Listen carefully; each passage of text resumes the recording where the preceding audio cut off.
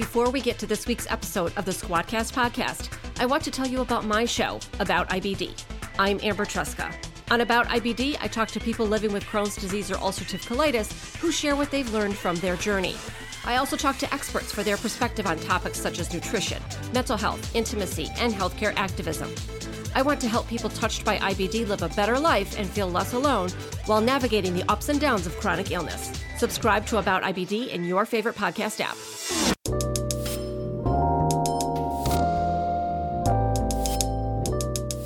Hey, Between Two Micers, Zach and Rock here, and welcome to the show.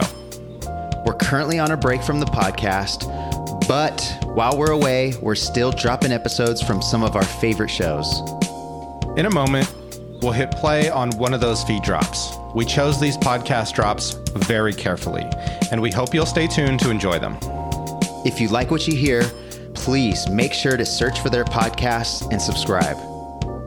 While we're away from Between Two Mics, we're working on getting V5 of Squadcast ready for all of you. We're also working on revamping this podcast.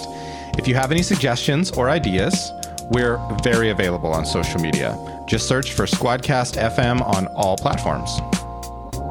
Thanks for tuning in and being a part of the Squadcast story. Enjoy this feed drop. Hey everybody, welcome to another episode. We're glad to have you with us today. We're super excited to bring you another dope feed drop this week. And as the host and producer of the award-winning podcast, Hip Hop Can Save America, we are grateful to count Manny Faces as a valued member of the Squad Pod for a minute now. He's also the founding director of the Center for Hip Hop Advocacy. He's a DJ and outspoken advocate for the power of hip hop music and culture to uplift humanity. And for the past few weeks, we've been sharing interviews about the podcast space, marketing, and SEO. This week, it's about hip hop. Why? Because we're huge fans of hip hop music and culture, and we've learned over time that a lot of podcasters are also DJs. And because we want to show off the amazing kind of content that is being recorded on Squadcast.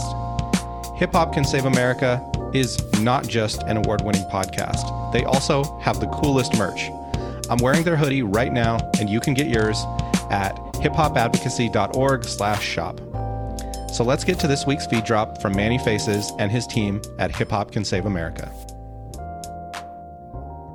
On this episode of Hip Hop Can Save America, aka the world's smartest hip hop podcast, educating the world about financial literacy through a hip hop based pedagogy. Andrea Ferrero from the Pockets Change organization is going to tell us all about it. My name is Manny Faces. Let's go. The thing about hip hop today is it's smart. It's insightful. The way that they can communicate a complex message in a very short space is remarkable. And a lot of these kids, they're not going to be reading the New York Times. That's not how they're getting their information.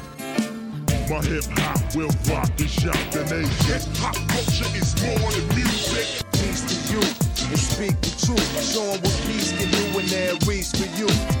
My hip hop will rock and shock the nation. Rap is something you do, hip hop is something you live. So hip hop didn't invent anything, but hip hop reinvented everything.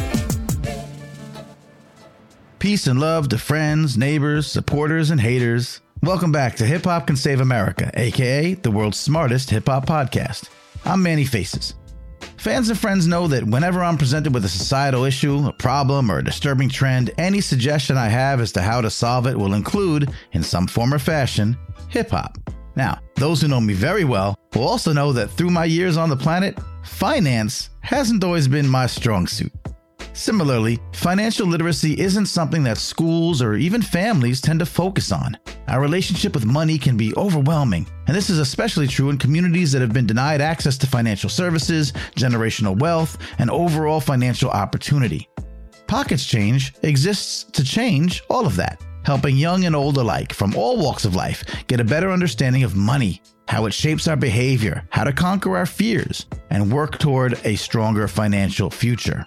And of course, it wouldn't be on this show if there wasn't a hip-hop angle in the mix.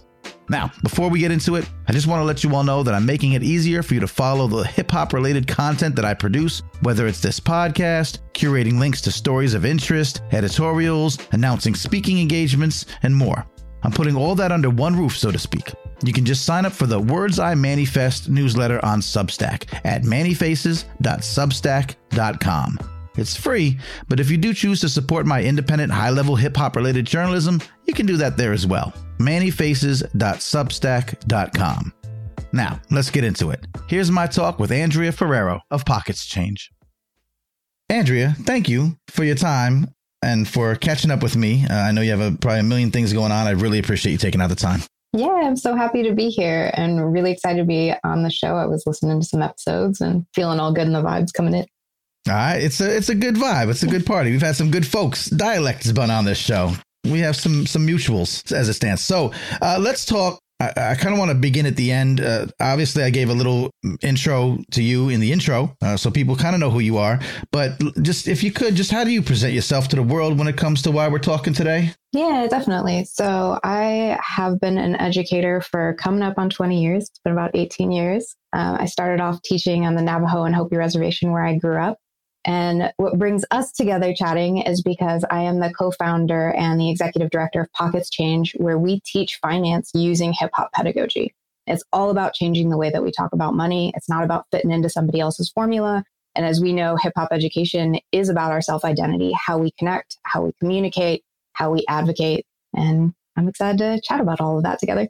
It's a beautiful intersection. Obviously, as you know, I advocate for the intersection of hip hop with everything. But this is such a vital connection that I've talked about before. I've talked about your organization before. I'm really happy to kind of get into the nitty gritty of it. One of the first things that does sit on the Pockets Change website is something you just alluded to. So I just want to explore this real quick. And for the record, I'm horrible. I've always been terrible with money, personal decisions, but understanding the systems, behind it all, not just, banking and kind of the front facing stuff, but the economy and modern monetary theory and, anything at a higher level. Completely. I'm a complete fool. So I love any education on these things. And I think a lot of people are in the same boat. On the website, it says self-identity in relation to the whole. And that's something that hip hop does. And that's something that's really the first thing that your organization touts. Can you explain what that means and then sort of how hip hop is a vehicle for that? Yeah, definitely.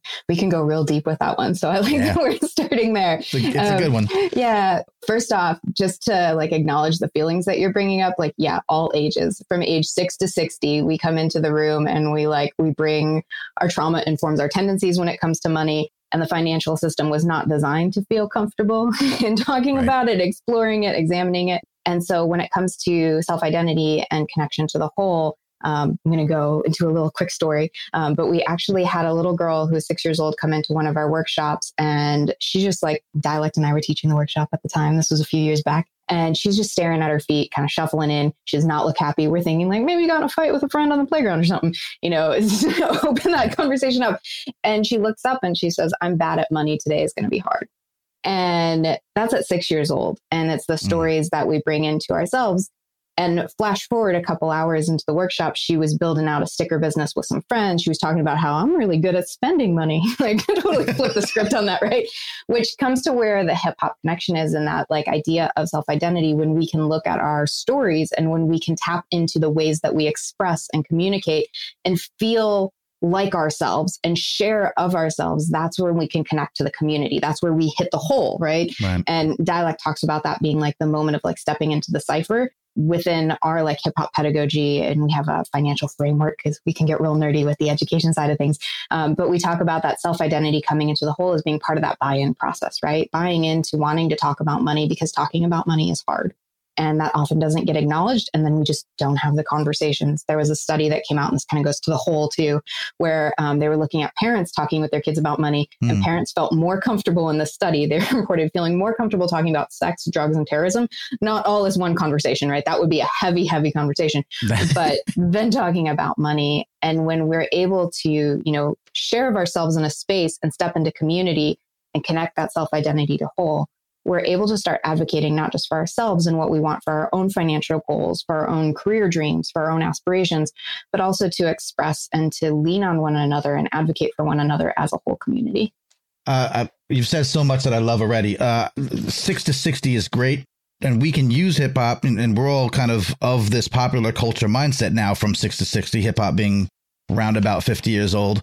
So it's not like it's out of reach for certain demographics. It's, it is something that is across the board. As an educator yourself, your history, how did you personally decide or follow the path to financial literacy as being your main thing? So I think very much out of this goes back to the hip hop connection too, innovation out of necessity.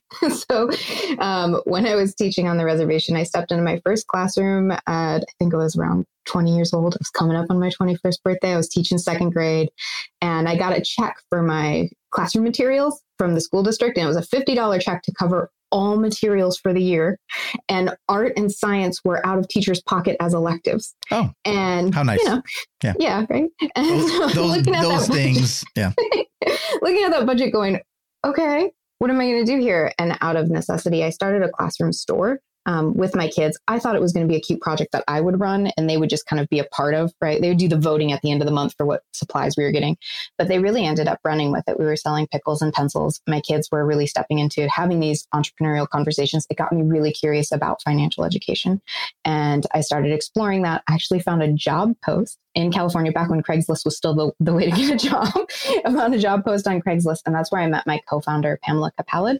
She was teaching financial camps in California for very wealthy students. And we ended up working together for a summer. And what we found ourselves talking about is, why didn't kids like us get this? Why wasn't this present in the communities that we grew up in? How can we make financial education more accessible? Quick shout out to my co-founder. She does that for adults as well through her business, which is financial planning for adults, Brunch and Budget.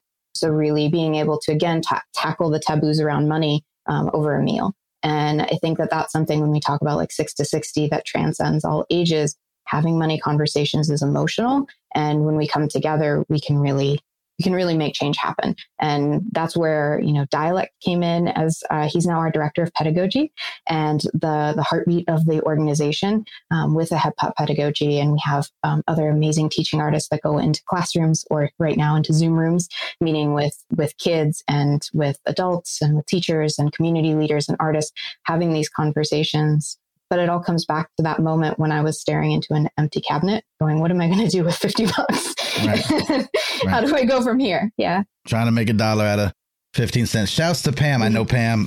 You mentioned something real quick. Why didn't we have this when we were young? Why didn't we have this growing up? And we is very collective. Certainly more communities, certainly some communities more than others are lacking in, education resources, particularly around, like you say, the arts is not something that's fully funded in some communities of color, low income communities. Arts, access to STEM fields and certain things that I can't remember if I took financial. I know I had home economics. I know, I had a sewing machine, class, typewriting, because I'm old.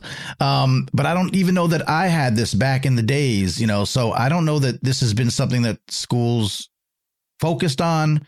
And again, certainly some communities more than others. What have been the reasons why we grow up not knowing what the hell we're doing with money? Well, we've got all sorts of thoughts and ideas on that. Yeah. One, when we kind of talk about just advocating for ourselves and our communities, when we look at systemic issues and systemic inequity in education, it's a direct parallel to kind of what you were saying in this, hitting certain communities harder. For sure. And there's been studies done. There was one just done in the last year by a nonprofit up in the Bay Area called Next Gen Personal Finance. And they found that it was about 7.4% of Black and Brown communities had access to financial education as a high school course. And then when you look at low income communities, same parallel, about 7.8% of kids that are having access to that. That oftentimes, if you kind of scope out and you look at arts and STEM and workforce development, all these things, there's a parallel there. And then, you get papers coming out saying, well, what about the achievement gap and the digital gap? And you're like, well, yeah, right. Did you see the graph? But we all know that in the communities that we've grown up in, that we're seeing these challenges. And that's where, again, like innovation and coming together in community to say, we really want to create these programs. We want to build these programs. We've worked with a lot of collaborative, amazing organizations. We did a Hip Hop Fin Fest when Dialect came on and shared this last year, which was in collaboration with Hip Hop CU, the Universal Hip Hop Museum, with Florida Prosperity Now, which is an education organization down in Florida, but they have national reach. All of these people are working to make finance education more accessible across our schools and communities. And part of that kind of goes to legislation and saying like, hey, we really want to push to make this happen. But part of that is also being on the ground and going in and making that change together. Let's talk about how this looks in practice. Sounds all nice from an academic lens. Maybe we talk about the framework. Do you think that's a good place to go? Yeah, let's do it. Break down the framework, and then we'll talk about how that actually, again, looks in practice. Yeah, we actually have what we call our 5 steps to financial resilience. This is how we teach. It's how our teaching artists step into the classroom and work with students of all ages.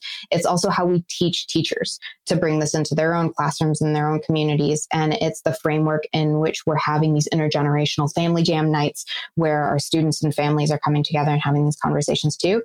It all starts with buy-in. Why have the money conversation, right? We all have our different reasons and different timely events going on in our lives that make that conversation important or relevant. And it's key that we start there so that we all have those buy-in points to come together. So that's our first step. And then from that point, we're able to kind of start to work together. That's that like self-identity is that buy-in, right? And then we move into that community piece where we start looking at examining systems. We have this really cool activity and we've done this with all ages as well, where we look at the banking system and we call it design a better bank, build a better bank. And it's not that we believe our kids are going to create a utopian bank, but it is that when we look at design and when we think about, how do we creatively look at the systems that are in play in our life, we're able to come to critical questions that we want to ask and kind of like, what are our deal breakers and our deal makers when it comes to choosing a bank? And that banks they're not an institution like the post office, even though they feel like it, that they are businesses and their business is to make money and they're selling us financial products and we can have transparency around that. And then from there, we look at like, how do we build our habits? How do we step into a rhythm for our own lives, knowing those things about those systems? How do we live into our own values? And ultimately what this all builds to is being able to have community advocacy, being able to step into making change in our own lives and making change in our communities. So again, as this looks, if I walk into a workshop or maybe it's, let's start with young folk, you work with what's like kind of a prime middle school, high school, like where does this kind of, I know you probably do everything. I got a 6-year-old that, got questions already. And I'm like, look, girl, we're going to have to, I got to talk to my folks. I don't know. We get tools. Yeah. What's a standard, kind of age range? Maybe it's a school thing or maybe it's a workshop out of school. What does it look like? Yeah. So I love this question from a couple different kind of lenses. One, because Dialect even teases about this. The slides are the same. There's some activities that just transcend age, yes. Right? And so one thing, stepping into our little classrooms and, with our littlest learners, say we're talking with group 6, 7, 8-year-olds, we want to dig into what are they curious about and what kind of money stories do they already have? Because like that little girl that stepped into the classroom and already felt like she was bad at money. Right. We have those money stories already in us. There's really cool work that shows that we build our relationship with money at the same time we're building our early reading skills. But nobody's going, hey, let's work on that together. That makes sense, right? And so we actually start by looking at money personalities. We have a 2-question quiz. This is on our site too. It's a free quiz to take. And you can find which of the 4 money personalities you have. And then from there, start to explore what tendencies you have coming up for you. Like for me, just share a little bit. I'm a paper chaser. And so for paper chasers, we tend to be really good at negotiating, finding ways to make money. And this goes back all the way to when I was 5, 6 years old. I went to school. I think it was end of kindergarten, might have been beginning of 1st grade. My mom could share the story better than me. Mm-hmm. But I went to school. They were having the Scholastic Book Fair. The beautiful layout, right? Yeah. And I wanted this Garfield sticker book. And my mom had said she'd already sent in my order. But then when all the kids got their packets on their desks in the afternoon, my packet didn't come. And I was like, my parents forgot to order the book. Oh no. So I went out to recess and I decided I was just going to step into making money happen. And I was drawing pictures. I was doing jump rope for other people. I'll do that for a quarter. I'll do that for a dime. By the end, I got a couple bucks together. I went in on my way from recess, asked my teacher really nicely, I just need to pop into the book fair to buy the Garfield book. End of the day, got home and my mom had picked up the books. That's why they weren't on my desk. So I now had 2 Garfield sticker books. So sometimes, like as a paper chaser, a tendency to like make money happen and to be really in the flow, the like cash flow of it all. Yeah. You don't end up saving, and sometimes you're like, working 3 jobs and somehow like have no time and also no money. So when we look at those tendencies, and those start at a very young age, then we're able to start unpacking our money stories, but also thinking about the habits that we want to build, and the habits that maybe we want to be mindful of, because it's not about changing who you are, right? Like we want to show up and be who we are. But when we know what that looks like, we can really find our own rhythm with it. There are some hard looks at one's self, I guess, that emerges from some of these. For sure. But that can be really good, you know? Yeah. If it's the only opportunity to do it, we don't get these opportunities to investigate our relationship with money on a regular basis, in our regular lives. You have to do it with intention. But it's great that you have these frameworks and these particular skills. I wanted to ask a question, just come back to something you said earlier. This is great because families can work together on this. Again, something that I'd like to now, which I didn't do to my older kids. I remember I told my kids, I said, look, I got 2 pieces of advice. If I drop dead right now, always take care of your health and always take care of your credit. I said, if I drop dead, they'll tell you right now. They'll be like, well, at least I had the basic idea. I didn't tell you how to do it, which, how helpful was that? But I told you the importance of it is, health and credit are the 2 most important things that I could possibly reinforce to you. So I love the family aspect of it. I love starting young. Definitely gonna be doing that with baby girl faces. I didn't do anything like that for my older kids. So families, schools, education, bringing it into that setting is very helpful. And then sort of the community advocacy, each one teach one, bringing it out to your friends, neighbors, supporters, and haters, and say, hey, look, I've got some information I want to share. We can work on this generational wealth. You hear people talking about buzzwords. You mentioned legislation.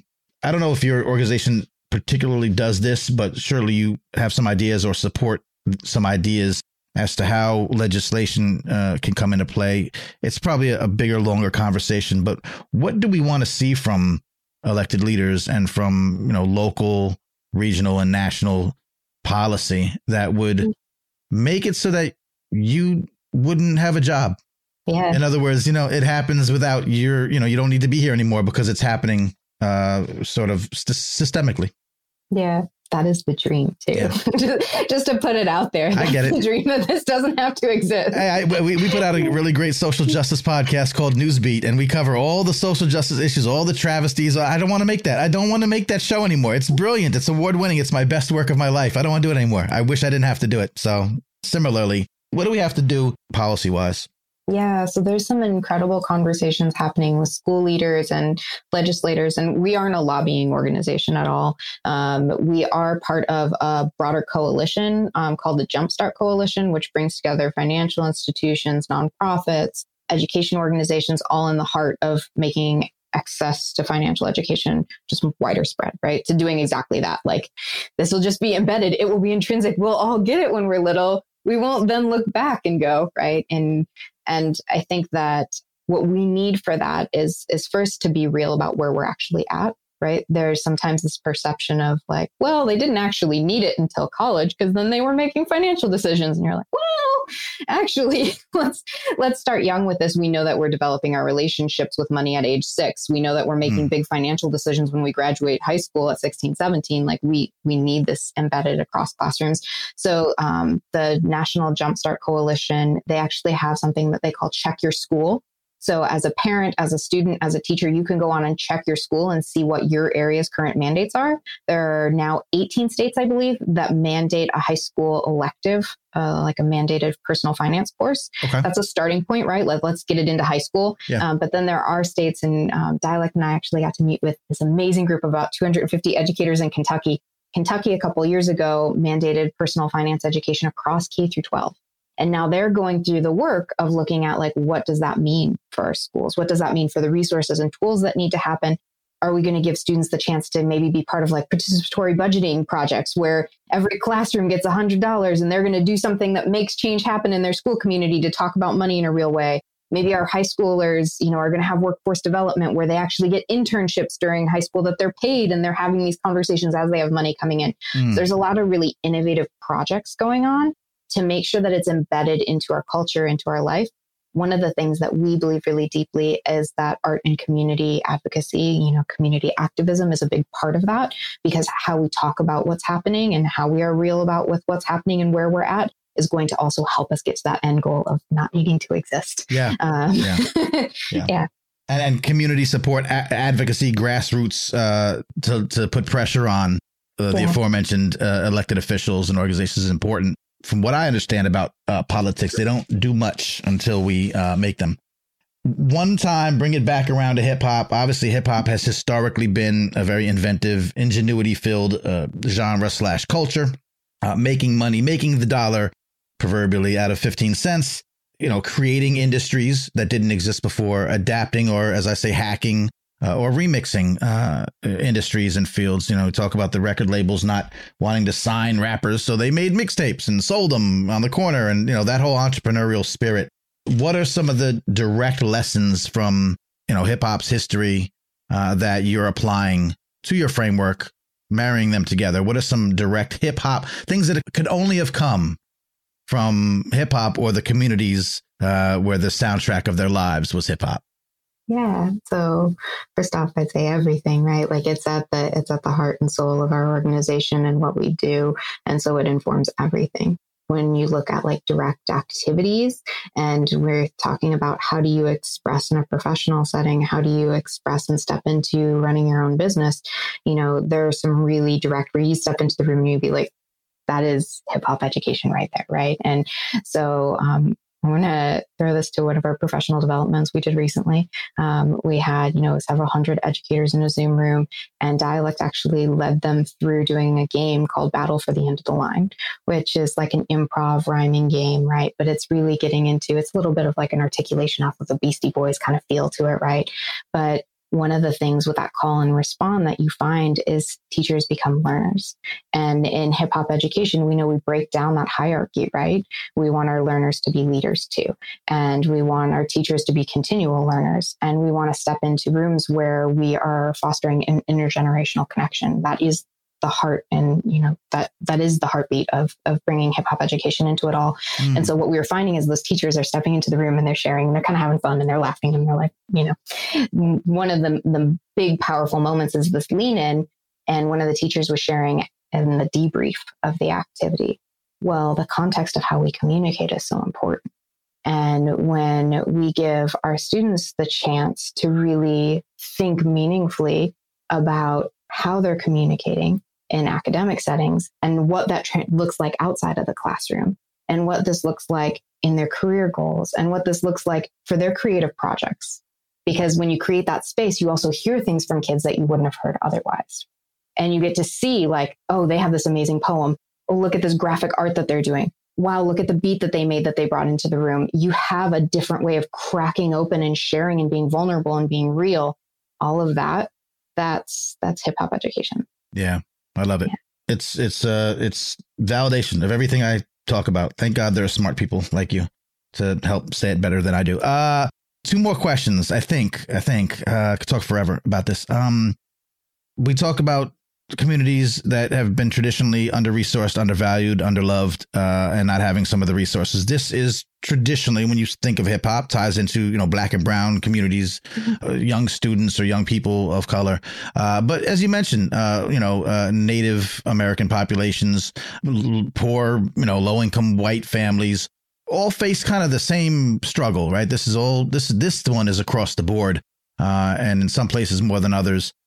But when you bring up the idea, not you, but when one brings up the idea of hip hop as a tool for improving comprehension, engagement for any subject, be it education, health and wellness, or as we're talking about financial literacy, the perception by folks who are not connected to any of this would say, well, that might work good in the quote unquote inner cities, might work good with the young Black kids that know hip hop. But no, this is an across the board thing. You would agree? And please tell me the importance of keeping that in mind so that we can help as many people as possible through the art and culture that we love. Yeah. First off, yes, I've heard that question from teachers, right? Well, it worked great for you and it worked great in that setting, right? Sure. We know that. But I'm going to take us back to a story because storytelling, right? Love it. We had a teacher walk into a cafeteria. We had 256 graders in the cafeteria. They were having an amazing time. They were creating their best bank. They were looking at examining financial systems. They had a banker come in. They were ready with those on-point questions, right? That banker did not know what he was stepping into. I love it. The teacher in the back of the room said, I thought this was going to be boring. And I thought that finance had to be boring. And the other thing that, that she said is that part of that came from fear about talking about money that she had, and that she didn't see herself as being a hip hop educator. And she did not see herself as being someone that would use that as a means to connect with her kids.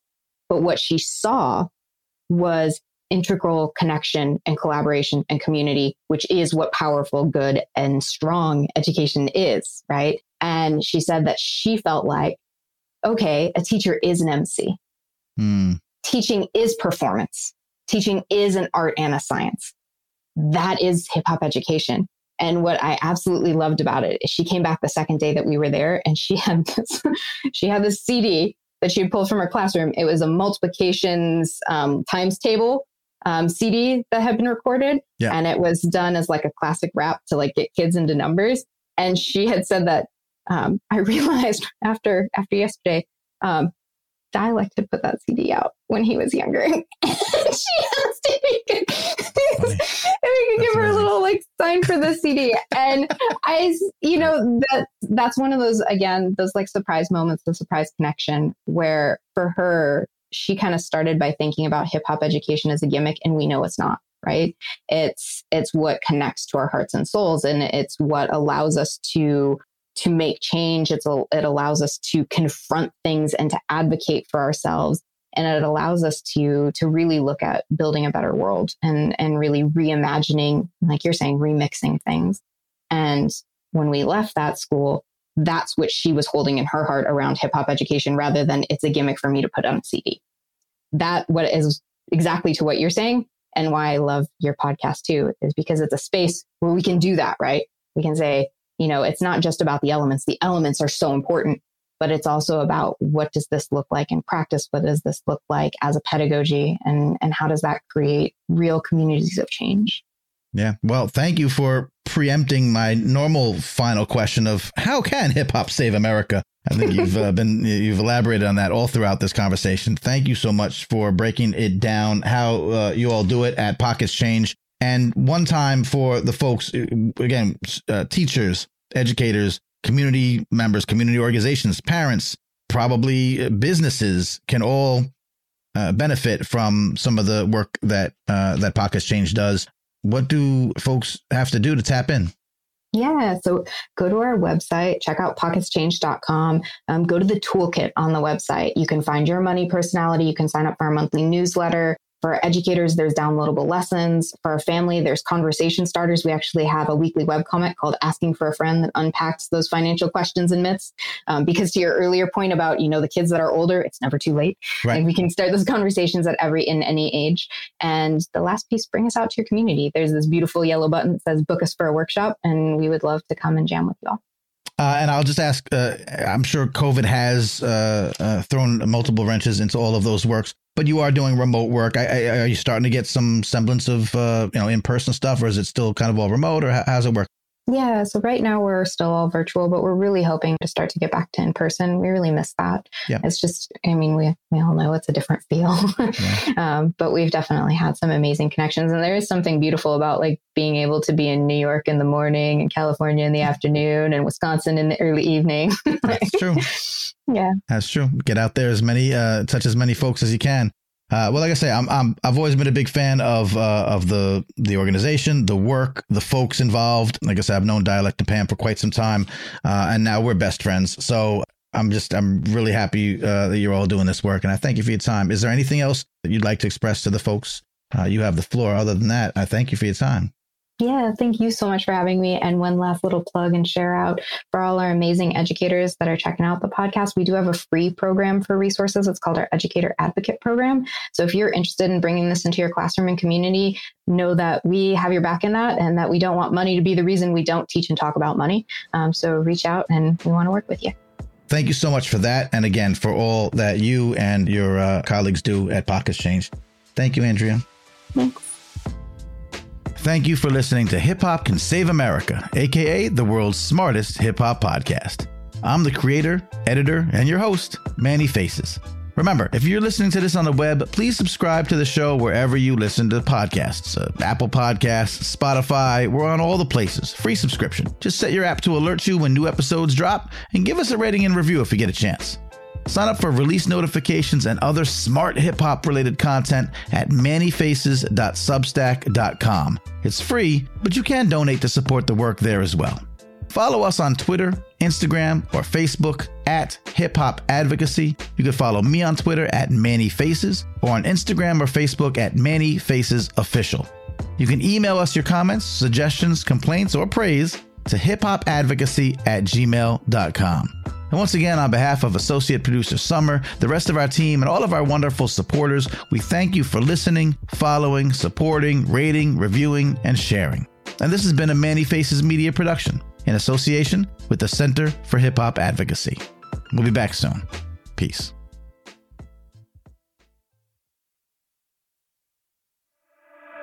This is a Manny Faces Media production. Manny Faces. You sick for this one. Sick for this one.